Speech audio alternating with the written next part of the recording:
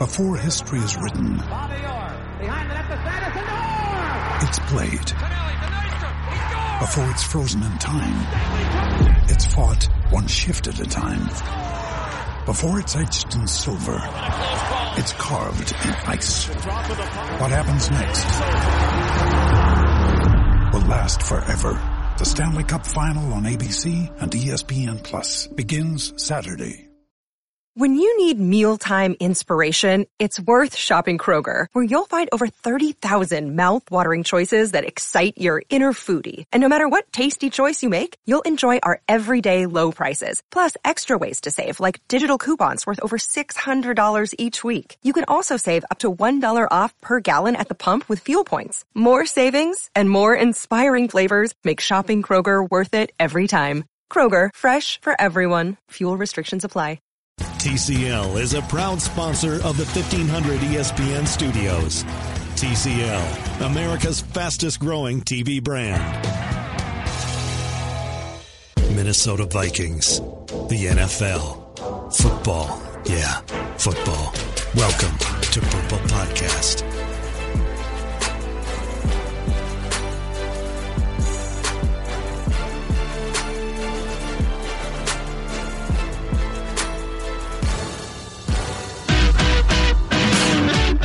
Welcome back to Mackie and Judd. Matthew Collar filling in today. Hope you had a very nice holiday. And we've got something special for you here on the show. Sage Rosenfels, former NFL quarterback, and my co-host on the Purple Podcast. We finally, Sage, get an opportunity to do a podcast in person. How are you?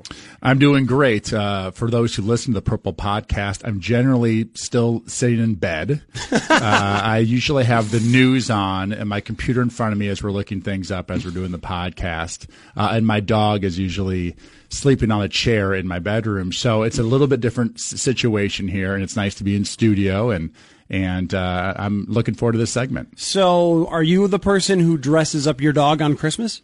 No. I did get my hair cut this year. I mean, it was needed badly. It was probably a month late haircut, so they had to really trim him down, which turned into my Christmas present to my parents. My parents watch my dog on occasion, especially when I travel, and they've sort of adopted him, and it's almost like a second parents type of thing. It's great for retired people to have a pet in the house, and so my parents got I believe it's a 16 by 24 canvas picture of my dog, slash nice. Their dog, and it's right after his haircut, so he's looking perfect. He's like a little supermodel for dogs, and I thought it was a great present for them, and they were very happy with it. Now, your dog is a Bernese Mountain Dog, is that right? My dog is a mini Bernedoodle, so that'd be a mini poodle father mixed with a Bernese Mountain Dog mother. So no, that was not a natural conception type of situation. So does that? Well, the mountain dogs have the long hair and the poodles have the short hair. So what is it? Which one?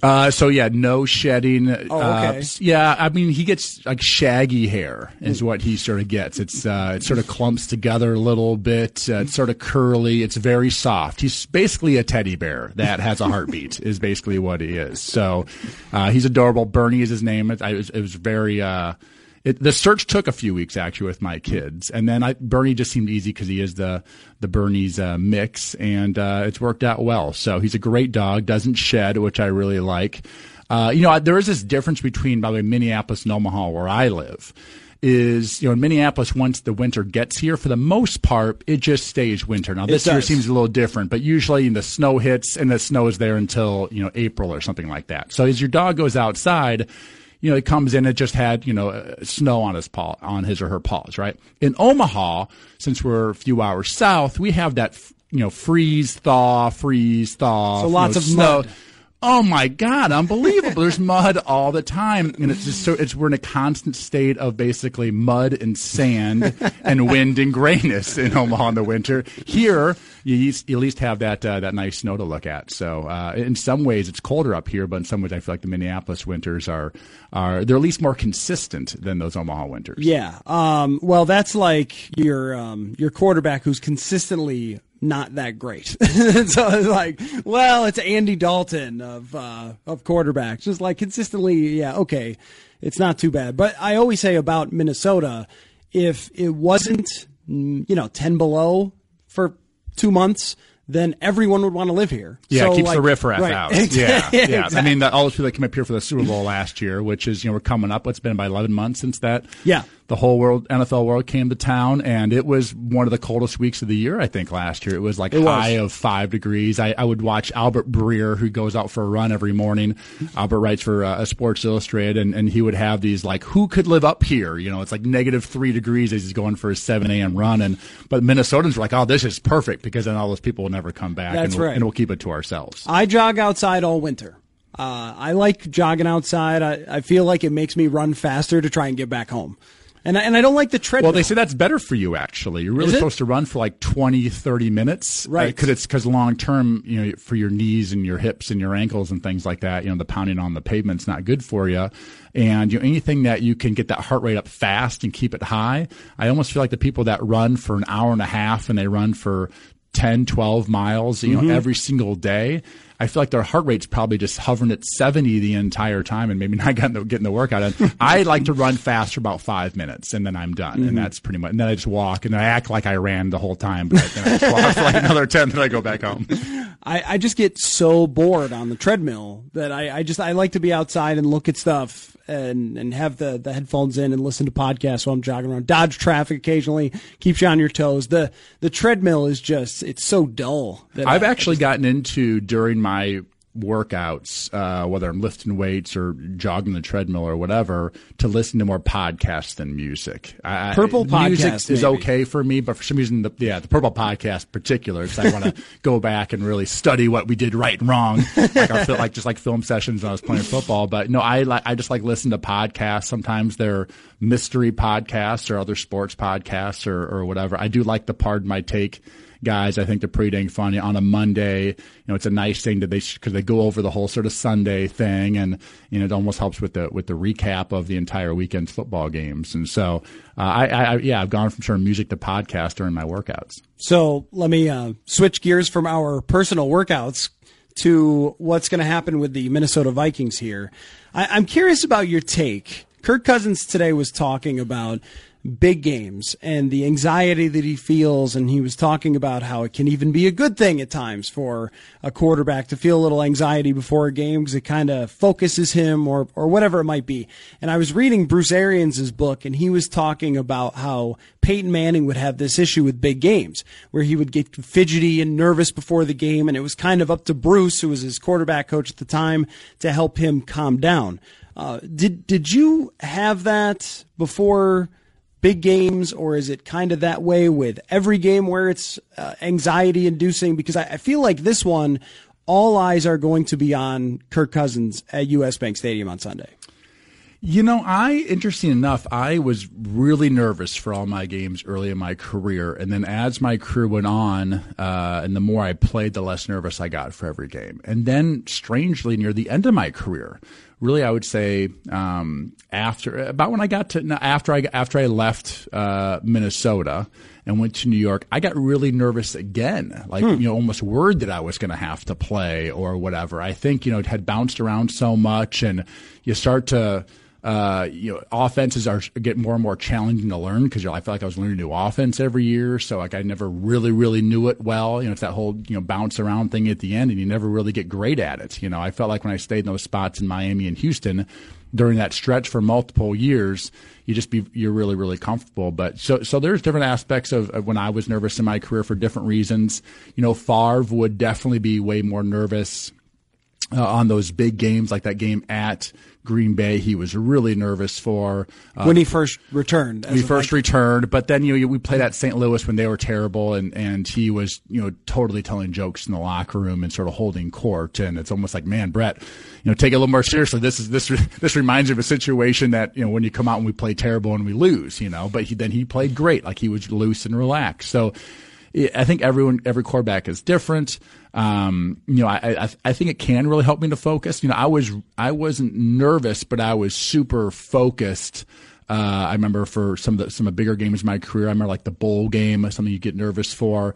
You have about 5 weeks or something to prepare for it. So that almost like builds up the nervousness. But I played really well in that, and I felt like that was a good nervous, for that bowl game. You're just hyper focused, and so we'll see with him. I'm hoping that the Vikings don't have to count on him to go out there and be the savior. And I think that's the key. If we're really thinking that, Kirk is going to have to throw the ball 40 or 45 or 50 times a game to win it, which will make a quarterback nervous because, all right, the whole weight of the world's on your shoulders. That'll make you nervous. But if he's like, listen, I got to go out there and we're going to run the rock, I'm going to do some play action, I got to be smart with the football and not take chances, punt, live to see another day, I got to think you feel much better in that type of situation and not having the whole, the weight of the whole world on your shoulders. It does seem like from a personality standpoint and how they handle some of these situations, he is a little bit different from someone like Case Keenum, where you felt like Keenum almost didn't realize how big it was, or it was just his personality to just go out there and play no matter what, and nothing ever got to him. But with Kirk, it seems like he feels the pressure, and he seems to me like he's an overthinker. Like he is so incredibly prepared for everything that he can almost be like the person who stays up all night for the test, and then they have to get up and go, and then they're exhausted. Yeah, you no, seems absolutely. like that kind of guy. Well, there's a reason these teams give you these psychological studies, and not just the Wonderlic. I mean, the Wonderlic is this supposed sort of smart, easy 12-minute test. And there's that, people use the phrase guys that are too smart or athletes that are too smart. That really you're talking about being an overthinker, right? But that's how Kirk has always functioned in his whole career. It's led him to success in college, led him to success so far in the NFL, enough success where he's making $28 million a year. You're not going to get a guy like that to all of a sudden say, hey, loosen up. Don't study so much. Right, don't worry about every little detail. Kirk is a very detailed person. Now, on the opposite side, Favre and a lot of other guys, they're looser. They're not into the fine details. I'm not sure how much Phillip Rivers is in the fine details. You think he seems like he just sort of goes out there and sort of makes it happen sometimes and competes. And it gets gritty and it's not all about execution. But Kirk has his success in really more execution style football and in quarterbacking over playmaking. When you leave it up to just playmaking, that's when he's probably got in trouble. Other guys do very, very well. They've always done well in that sort of playmaking role, what Rodgers does and Russell Wilson does. And so I think what Kirk does is try to execute by anticipation. And anticipation then takes really understanding and really studying and all the details and all the protections and and maybe overthinking it sometimes, trying to get all those details to put yourself in your best position to be successful. So he's not going to change. That's the type of guy he is. I assume the Vikings knew that bringing him in. And I don't want to call him an OCD person, but that type of person who's just not a wheeler and a dealer. And sometimes I think he actually gets in trouble trying to be that personality. Where hey, I'm going to try to make this throw and make this play because I could, but it's really not who he is and what he does well. And I think he does get in trouble when he tries to sort of wheel and deal and create and do too much, and that's when bad things happen. So let's take a quick break, and Matthew Collar in for Mackie and Judd, Sage Rosenfels. We finally got him in studio, and so we're very happy to have you up here in Minneapolis, Sage. Or are we technically in St. Paul, Jonathan? So what are we in? Okay, right, we're technically in St. Paul. Well, either way, very glad to have you up here in studio, and I want to get into the ways Kevin Stefanski is protecting Kirk Cousins and how the Vikings cannot repeat the mistakes that they made the last time they faced the Chicago Bears. So we'll talk about that when we come back. Matthew Collar, Sage Rosenfels here in studio for Mackie and Judd.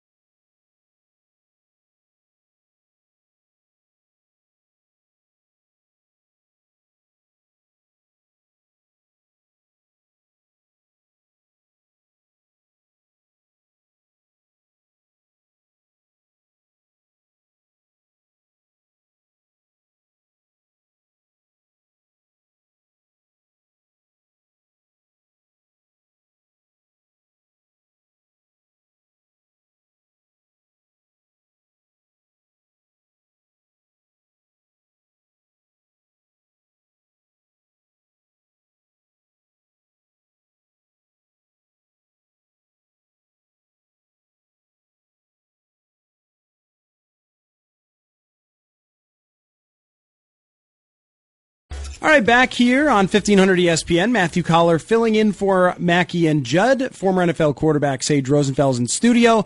Jonathan has informed me that half of our building is in Minneapolis and the other half is in St. Paul. So I guess I was both right and wrong in the last segment. So, Sage, I want to get into some of the nitty-gritty here with you and what you've seen from Kevin Stefanski, because I know that throughout the year, you and I on the Purple Podcast had talked a lot about what they could do better offensively. And I feel like that ball really got rolling with us after the Chicago game, where they didn't run the ball at all. They didn't stop Khalil Mack at all. They let Akeem Hicks ruin their game plan. What do you think the biggest thing Kevin Stefanski will change about this week's game plan against the Bears from last week? Or not last week, last time they played. Well, I think that they're just going to have a certain philosophy with whoever they play. I think that's their sort of going forward. This is going to be our philosophy, and it's really going to be, they got that patience, in particular this week, because this is the best defense they've played of the three games that Kevin Stefanski is going to be the OC here. But what has worked so far has been quarterback under center. It's been trying to run the football, sometimes with success, obviously more in that Miami game. Not quite as much last week, but continue to pound that rock and get those ones and twos. And then off of that, some play action, some bootleg, keep Kirk out of trouble. By the way, what was encouraging in the last game was they had on a drive, this is the second half, but they had a drive where they sort of overcame a couple penalties and came back and got some first downs and ended up scoring on that drive. And that was very encouraging that last game. That's one of those things that have gotten them in trouble this year, first and 20s and second and 17s and things like that. But I think they're going to continue. By the way, the Bears have not been scoring a ton of points lately. Mm-hmm. They won 14-9 last week, I believe. So I think they're going to play the patience game and continue to try to, run the football and play action and only be in shotgun when they sort of have to be in shotgun, when it just has to be a passing situation, and really limit Kirk's exposure to that, that pick six, that fumble six, whatever it might be, and give the ball to Dalvin Cook and give the ball to Latavius Murray, and hopefully, you never know. And by the way, Mitchell Trubisky, I watch every one of his games this year. He has games where he turns the ball over 2 or 3 or 4 or 5 times too, it seems like. I mean, there's games where he'll throw one interception, but at least 3 should have been intercepted. I mean, right 2 guys. So he will turn the ball over, and if the environment's hostile and we're playing this tight football game, our defense is getting some stops, and I think they're just going to be patient and hope at the end that they the Vikings make more plays and stay out of the bad ones, that's going to be enough to beat the Chicago Bears. And so what would be really, really nice is if the Eagles are down by, or not the Eagles, I'm trying to think who the Rams. The Rams. If the Rams are up by 4 touchdowns and the Bears have no shot at it, that would be really nice, and the Bears would just rest their starters and go into the playoffs. Because if they do both make the playoffs, they probably play against each other. Correct. Is what we're thinking the following week, which this seems to happen about every other year of the NFL, where a Week 17 game turns into a playoff game as well. So I think they're going to try to stay out of trouble, stay out of that negative play, punt the football. The Bears have been playing more of that grinded out style of football lately. By the way, that style has been so much more successful around the league over the course of second half of the season. I always look at the NFL, what is it, what the stats and the quarterbacks and who's playing well and the hot teams. September and October are different between November, December, and January. But as you see lately, who are the hot teams? Baltimore, they throw the ball 20 times a game. Seattle, they throw the ball 24 times a game. And they're grinding out with running game, with defense. Those are the hot teams. Who's struggling right now? Kansas City's lost 2 in a row, I believe, right? And they throw the ball all over the place. So maybe that style is just more conducive end of the year. I know it's in the dome and everything, but that does win games. It's not pretty. It can be even boring to watch, but it does win football games. It really feels like also the NFL decided early on that it was a little too crazy when it came to all the penalties that they were calling, and they've really let them play as we've gone along, which I think has benefited the defense. You also get, your injuries, things like that, and defenses adjust. Teams come up with something new schematically. Like a good example, the Rams using the fake jet sweeps all the time, but then against the Bears figured that out and just didn't chase that guy and instead stuffed Todd Gurley every time he ran up the middle. So that's one of my favorite parts, is just watching the adjustments. And that's where I'm curious too. The running ability of Mitch Trubisky on third down was a big deal in beating the Vikings back in November. How do you stop that? Or how have teams stopped that when they've faced him? You said you've watched every game. Yeah, no, teams have struggled to. He does just seem to, about twice a game, make a big run with his legs. And it's a run that, if let's just say Kirk Cousins runs it, it's going to get you 7 or 8, but Trubisky might get you almost 20. I mean, he really is an exceptional athlete. He's a much better athlete than he is a thrower. That's for sure. He has a strong arm. It's pretty inaccurate. So it sort of goes all over the place. He misses guys that are wide open. He misses guys a lot of times where his trouble occurs is on these sort of seam routes, or we call it deep cross. Guys, a tight end or someone starts on the right side and goes to the left, sort of the left hash at about 18 to 25 yards, and he seems to overthrow those players a lot. The seam routes right into like a safety's lap. Yeah. That's where he seems to get in trouble. And so, but when he runs, I mean, he outruns linebackers. He's outrun safeties. Teams will rush 3 and drop a 4th lineman to just sort of hang out, but he's really just spying Trubisky or a middle linebacker. And sometimes he outruns those guys. He's just a very good runner.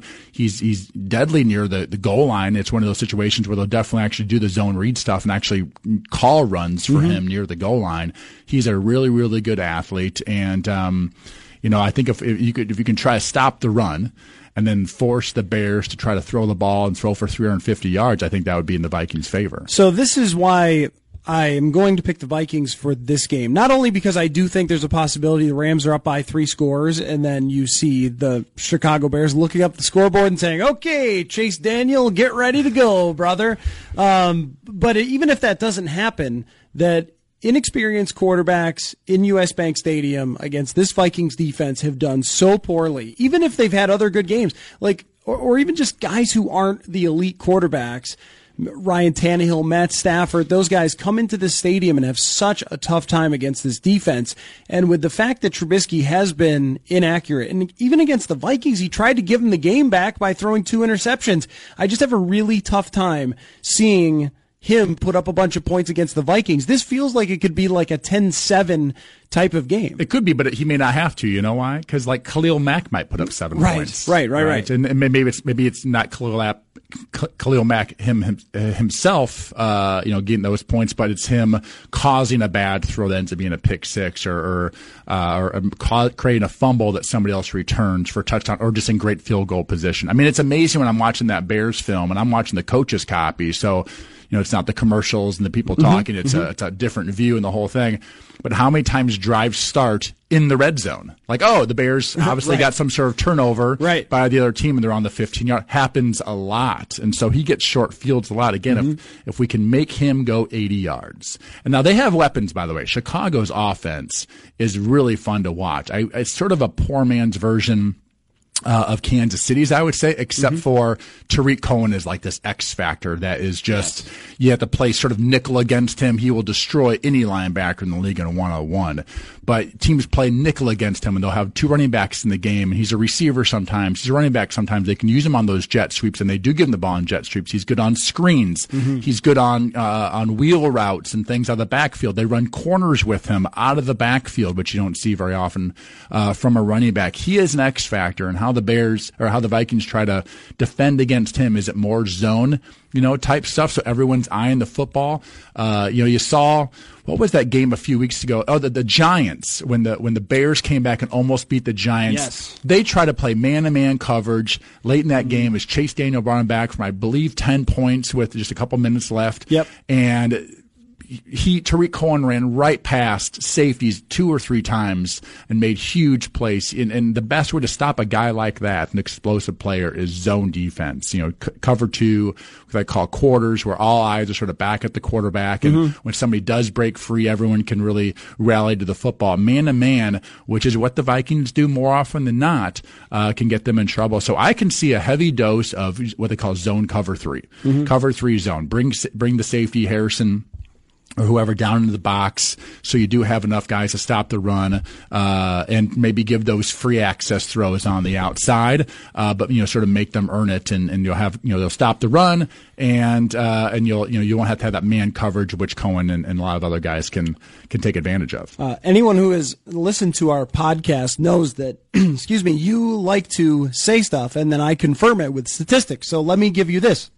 The turnover percentage for Chicago defense, number 1 in the NFL. So the number 1 amount of the opposing team's drive that turn into turnovers, and their average offensive drive start is 6th in the NFL. So you are very right that they are getting a lot of those. So that's like this, for those who don't listen to our podcast, this is pretty much That's what it is. I go with like my gut and like what I'm seeing, and then you sprout me the numbers that sometimes confirm it. More often I feel like confirm it, yes. But not always. But it's amazing how, I wasn't trained with stats and don't stare at stats all the time. I'm not great, and you're such a great researcher of it, and it sort of seems to work out. And you confirm a lot of these things that we've been talking about all season. Things with Kirk and things with our offense and things with the Vikings defense and what we're good at. I just go off of what I see, and you're so good with the stats. So another thing that we do on our podcast, which you can download 1500ESPN.com or on your phone where there's that little podcast app if you don't know how to use that, is the Journeyman Quarterback of the Week. So now, usually we spend a lot of time on it because it's hilarious and we love going through the histories of some of these guys. Now we're on live radio here, Sage, so we've only got a minute for Kyle Orton, who is our Journeyman Quarterback of the Week. Let me tell you a quick Kyle Orton story. He signed with the Bills, nearly brought them back to the playoffs, but came a little bit short, and after the season refused to do his final media press conference after the last game, and instead went on Buffalo Bills radio and retired, and then walked away without ever talking. Perfect. He just said, that's it, I'm retiring from football. He has not been heard from since. Everybody has their own walk away from the NFL moments, and I guess when you know. Kyle, I know him extremely well. He's from the Des Moines, Iowa area. He and I used to do football camps together at his high school, Southeast Polk, just outside of Des Moines. And he married a gal from Baton Rouge, Louisiana. So when he retired, I'd see him on Facebook golfing in Louisiana, but now he's moved back up. The family has moved back up to the Des Moines area again. So it's nice to have Kyle back in the Midwest. I tell you what, a guy who was a 4th round pick out of Purdue, I asked him one time, how come you didn't go to Iowa State? And he goes, because my first game as a Purdue quarterback as a freshman, I threw the ball 62 times. I was like, well, I see why he went to Purdue. It's that Joe Tiller offense that Drew Brees ran. And so he had a great career for a 4th rounder. Did a nice job with the Bears. He was the 3rd string quarterback, I think behind Grossman, Brian Griese, and then Kyle Orton with the Bears, and then was a free agent and it was in Denver. Had some good years in Denver, made some really good money there. I think he was the quarterback for 1 year with Josh McDaniels, and then there's the whole Tebow thing. Yes. So that worked his way out of Denver. He was in Buffalo. He was in Dallas at the end of his career as well. So he had a couple of the like sort of Favre-ish, like retired, not really caring, and then like somebody, I'm not going to training camp, and then somebody would sign him after an injury, and he'd come in and play really well. He was a great thrower of the football, really smart guy, and good, accurate passer. Not a great athlete, but sort of played with a chip on his shoulder. You could call him almost a cocky the way he played, which I enjoyed watching play. He was a gunslinger, one of those guys that gave you a chance, but also might throw 3 or 4 interceptions. If you use Google, you can find pictures of Kyle Orton with a mustache and a stogie after a win when he was a member of the Bills. Sort of speaks to the gunslinger. My favorite stat for Kyle Orton was that he took over as a starter in 2005 and went 10-5 despite having a 59 quarterback rating. This is for the Bears. For the Bears, 2005, yes. They had that great defense. I think that was the year Dick Duran won the Coach of the Year, and he threw 9 touchdowns, 13 picks, 5.1 yards per attempt, and they won 10 games. And I believe his offensive coordinator was Norv Turner's brother. Really? Yeah, who used to be the head coach at Illinois. I can't think of his first name. But their offense was not very good. I remember talking to Brian Greasy about, their offense and stuff, and he would say, it's not the most dynamic, creative offense I've ever been in. So, congrats to Kyle Orton. By the way, made a ton of money as a career backup. The years he was starting in Denver, had some really nice contracts and made his coin. Now he's enjoying himself, raising his kids back in his hometown. I'm sure playing plenty of golf, and enjoying his family. So that's the nice thing, is that my guess he's not going to have long-term, knee issues and shoulder issues and concussion issues, because, he did play a lot. He had a lot of starts in his career, but you never 82 starts. Yeah. So you never really make that huge. Now it's $25 million a year, but you also don't have all the physical issues as well. So hats off to my fellow Iowan, Kyle Orton. We always dig up something in their Wikipedia, in a journeyman quarterback Wikipedia that's great. And I'll finish off our segment with this. Kyle Orton once said that he would be interested in someday running for U.S. Congress. Yeah, I can see that. I believe his dad in Des Moines works Iowa with Labor Commission. Yeah, yes. He works with the unions and things like that. So he and I would talk some politics when we get together for our golf. We would do a golf tournament and a couple football camps. And so Orton for Congress, man. Orton for Congress. Maybe that's the deal. The Orton Rosenfels ticket, or for governor. Weirder governors have happened in the world, say, like in this state. So, Sage, it was awesome to have you up. I hope your family had a very nice holiday.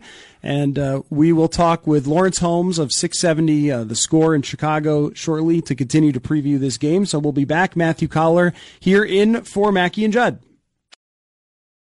This holiday, whether you're making a Baker's Simple Truth turkey for 40 or a Murray's Baked Brie for 2, Baker's has fast, fresh delivery and free pickup, so you can make holiday meals that bring you all together to create memories that last. Baker's, fresh for everyone. Free pickup on orders of $35 or more. Restrictions may apply.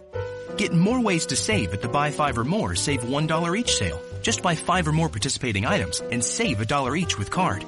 Baker's, fresh for everyone.